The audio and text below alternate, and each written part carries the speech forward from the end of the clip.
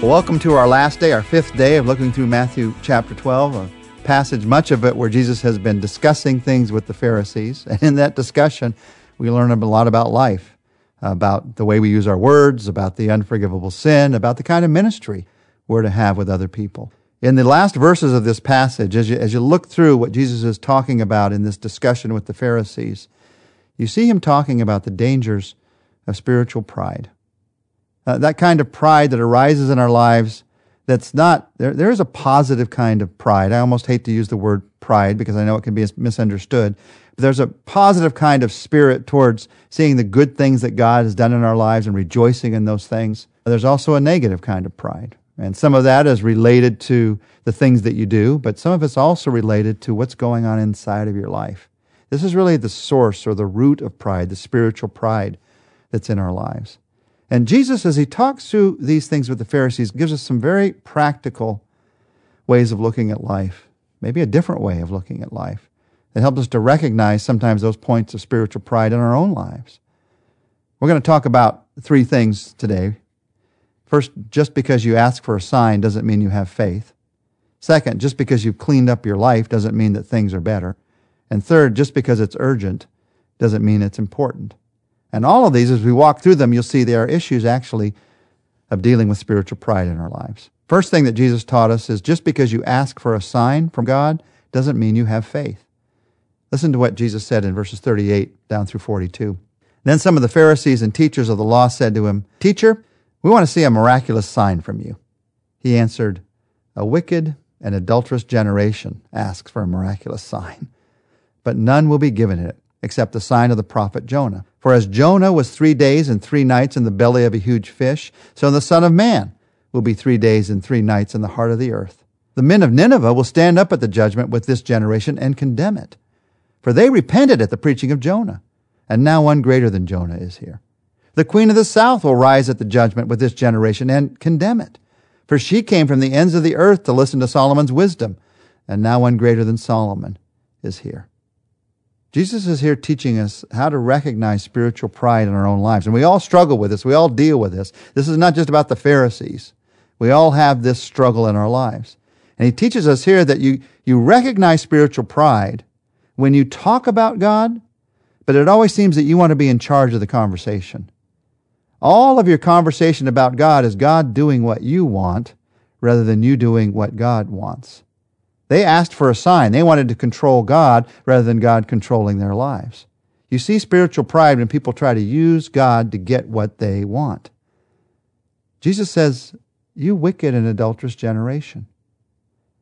He's being very honest here. He's saying sometimes it is our wickedness that causes us to ask for things from God, to ask for a sign from God. And the point here is they were saying God has to prove himself to us.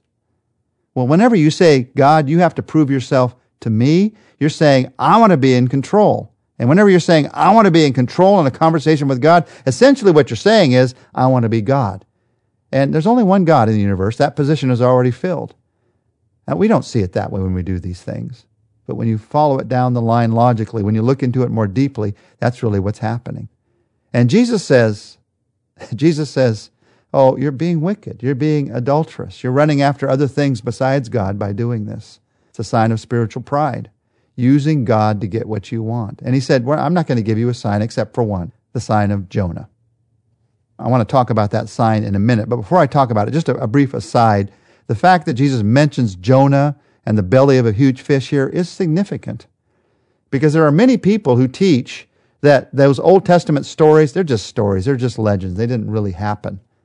Well, the fact that Jesus talked about these stories as history, not as legends, that is a confirmation to me that what I read in the Bible is what happened. It is the history of what God did in people's lives. Jesus believed in the prophets. Jesus believed in Noah. You see him talking about Noah. He believed in Adam and Eve. He believed in Sodom and Gomorrah. Here he believes in Jonah. Many of these stories that people said were just stories didn't really happen. Jesus talked to them as facts and history in his teaching.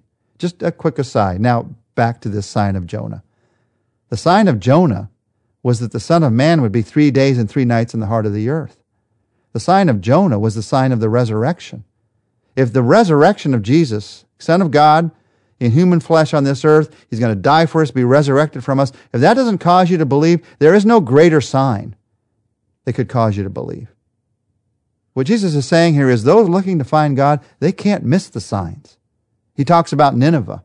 They saw Jonah, just a prophet, and they repented. He talks about the queen of the south, you can read about in 1 Kings 10, who came to hear from Solomon and believed because of what she heard. They just saw men, and because of what they saw in these men, these prophets, these kings, they decided to believe. Jesus is God. And if you can't see it, Jesus is saying now, you're never going to see it. Those looking to promote themselves, they can't see the signs, no matter how much they demand them.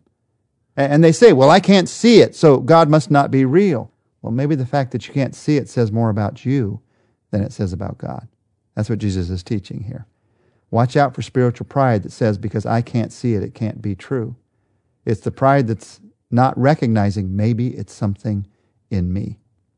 Just because you ask for a sign does not mean you have faith. Second thing Jesus taught here is just because you've cleaned up your life doesn't mean that things are better. You recognize spiritual pride in your life when you're focused on the good things that you've done to get close to God. You may be focused on those as a sign of salvation. I did all these good things, so now I'm close to God. Or you may know the truth that you can only be saved by grace. But you still feel like all the good things you're doing in ministry, they're getting you closer and closer to God. That's what gets you close to God. Jesus taught about this. Us doing good things, cleaning our lives up ourselves in our own power. In verses 43 to 45, he gave us this picture. When an evil spirit comes out of a man, it goes through arid places seeking rest and does not find it. And then it says, I will return to the house I left. And when it arrives, it finds the house unoccupied, swept clean and put in order. And then it goes in, and it takes with it 7 other spirits more wicked than itself. And they go in and live there. And the final condition of that man is worse than the first. That is how it will be with this wicked generation. Jesus says, when you clean up your life yourself, you might be able to look at yourself and say, look at what I've done. But he says, you haven't filled your life. You've just left it empty. And what you've left it empty for is something worse than the beginning. Now, if you have spiritual pride in this area, it's very hard to hear this. Because you think of all the work that you've done to clean up your life. If you know someone you're working with that has spiritual pride in this area, it's very hard for them to hear this. Because you have to admit, all that work that I did, it means nothing. It was for nothing. But there comes a moment in life when we have to admit the truth about ourselves and about reality, about spirituality. And Jesus says, you're going to be worse off at the end than at the beginning if you try to clean it up yourself. Now, this scripture, I'm not going to go into it, but it has vast implications if you're fighting an addiction in your life. The reason that Celebrate Recovery has so effectively helped so many to get past their addictions is because there's the recognition that it's the power of Jesus, not my own power. If you clean up your life on your own power, you might be good for a year, 2 years, 5 years. But Jesus says, now I'm not saying this, Jesus says you're going to be worse off at the end than you are at the beginning. Let him clean up your life. Let him fill your life. Don't leave your life empty. Let him fill your life. Then there's a third thing Jesus talks about here when it comes to spiritual pride. He says just because it's urgent doesn't mean it's important. Listen to verses 46 to 50. While Jesus was still talking to the crowd, his mother and brothers stood outside wanting to speak to him. Someone told him, your mother and brothers are standing outside wanting to speak to you. He replied to him, who is my mother and who are my brothers? Pointing to his disciples, he said, here are my mother and my brothers. For whoever does the will of the Father in heaven is my brother and sister and mother. Now, what's going on here as Jesus talks about this? Is he rejecting his family? No. He took care of his mother even on the cross. He spent his first 30 years ministering to his family. His brothers became followers. They became writers of the New Testament. He doesn't reject his family. He's rejecting this person who's interrupting his teaching, saying, Jesus, there's something more important, something more urgent you have to be doing right now. You got to get outside and be with those people. So you got to leave what you're doing to be out there. You see, sometimes in our spiritual pride, we can live in this place of urgency, always doing urgent things for God, always urgently running around and serving God, always looking for the next need, the next opportunity. But in that sense of urgency, we miss out on the important things in life. Eisenhower said, the important is seldom urgent, and the urgent is seldom important. And when Jesus pointed to his disciples and he said, these are my brother and sister and mother, what he's saying is, these are my priority now. I served that family for 30 years. These are my priority now. Now, if you are of the opinion that nothing is more important than family, it may shock you to hear there is something more important. Jesus told us what it is here. Doing God's will is more important than family. A lot of families will try to bring some kind of emotional pressure against someone who wants to do God's will. Doing God's will is more important than family. A lot of people outside of your family will try to bring some urgency into your life to say, oh, no, you can't do God's will because it's going to take you away from your family. Doing God's will is more important. Now, I'm saying this as one who deeply believes in the importance of family. I'm saying this as someone who deeply believes in committing to your wife, committing to your kids. But there is something more important, and that is the doing of God's will. And when you do God's will, you're going to live your life not for what is urgent. If you're always living for what is urgent, there's probably an issue of spiritual pride in your life. You need to feel better about yourself. You need to feel good about what you did today. That's where urgency drives us. That's what drives us into urgency. No, when you do what's important, then sometimes you take time just to listen to God. When you do what's important, sometimes you take time just to love someone else. When you do what's important, sometimes you say no to one important thing in order to do the priority thing that God has for your life. Even though others might judge you wrongly for it. Your life isn't about urgency. Your life isn't about pleasing others. Your life is about pleasing Him. So, spiritual pride, these issues in our lives that all of us deal with. I struggle with it, you struggle with. Jesus speaks to it because He wants us to grow to become more like Him. So let's pray right now that we would. Jesus, thank you.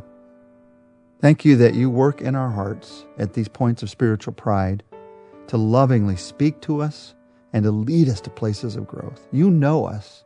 You know these points and places in our lives that we all struggle with. So we open our hearts to you right now. And we ask that you would deal with us in these places. Help us to grow in these places. Lord, in those places where we're trying to control you, to use you to get what we want, instead of being led by you into what you want, help us to set aside our will and help us to do your will. Lord, in those places where somehow we're trying to get closer to you by doing something good, help us to see that and to realize that we are already as close as we possibly could be to you because of what you've given us in Christ. You couldn't love us anymore. So help us to do what we do in our lives, not to get more loved by you, but because we are loved by you. And Lord, in those times when everything is urgent and we're rushing here and rushing there, help us to see those times when the reason behind it is because we want to please others. We want to seem important to others. And Lord, help us to set aside that urgency and in the place of that, put the priority of your love for us and our love for others. Lord, these deep places of our lives, you know us and you can lead us to grow. And we pray that you would. We ask it in Jesus' name. Amen. Well, make sure to join us next week. Matthew chapter 13, it's a chapter of parables. The parables, the pictures of Jesus, the sower, the weeds, the hidden treasure, the net, the pictures that Jesus gives us in these parables of the real life that God has for all of us.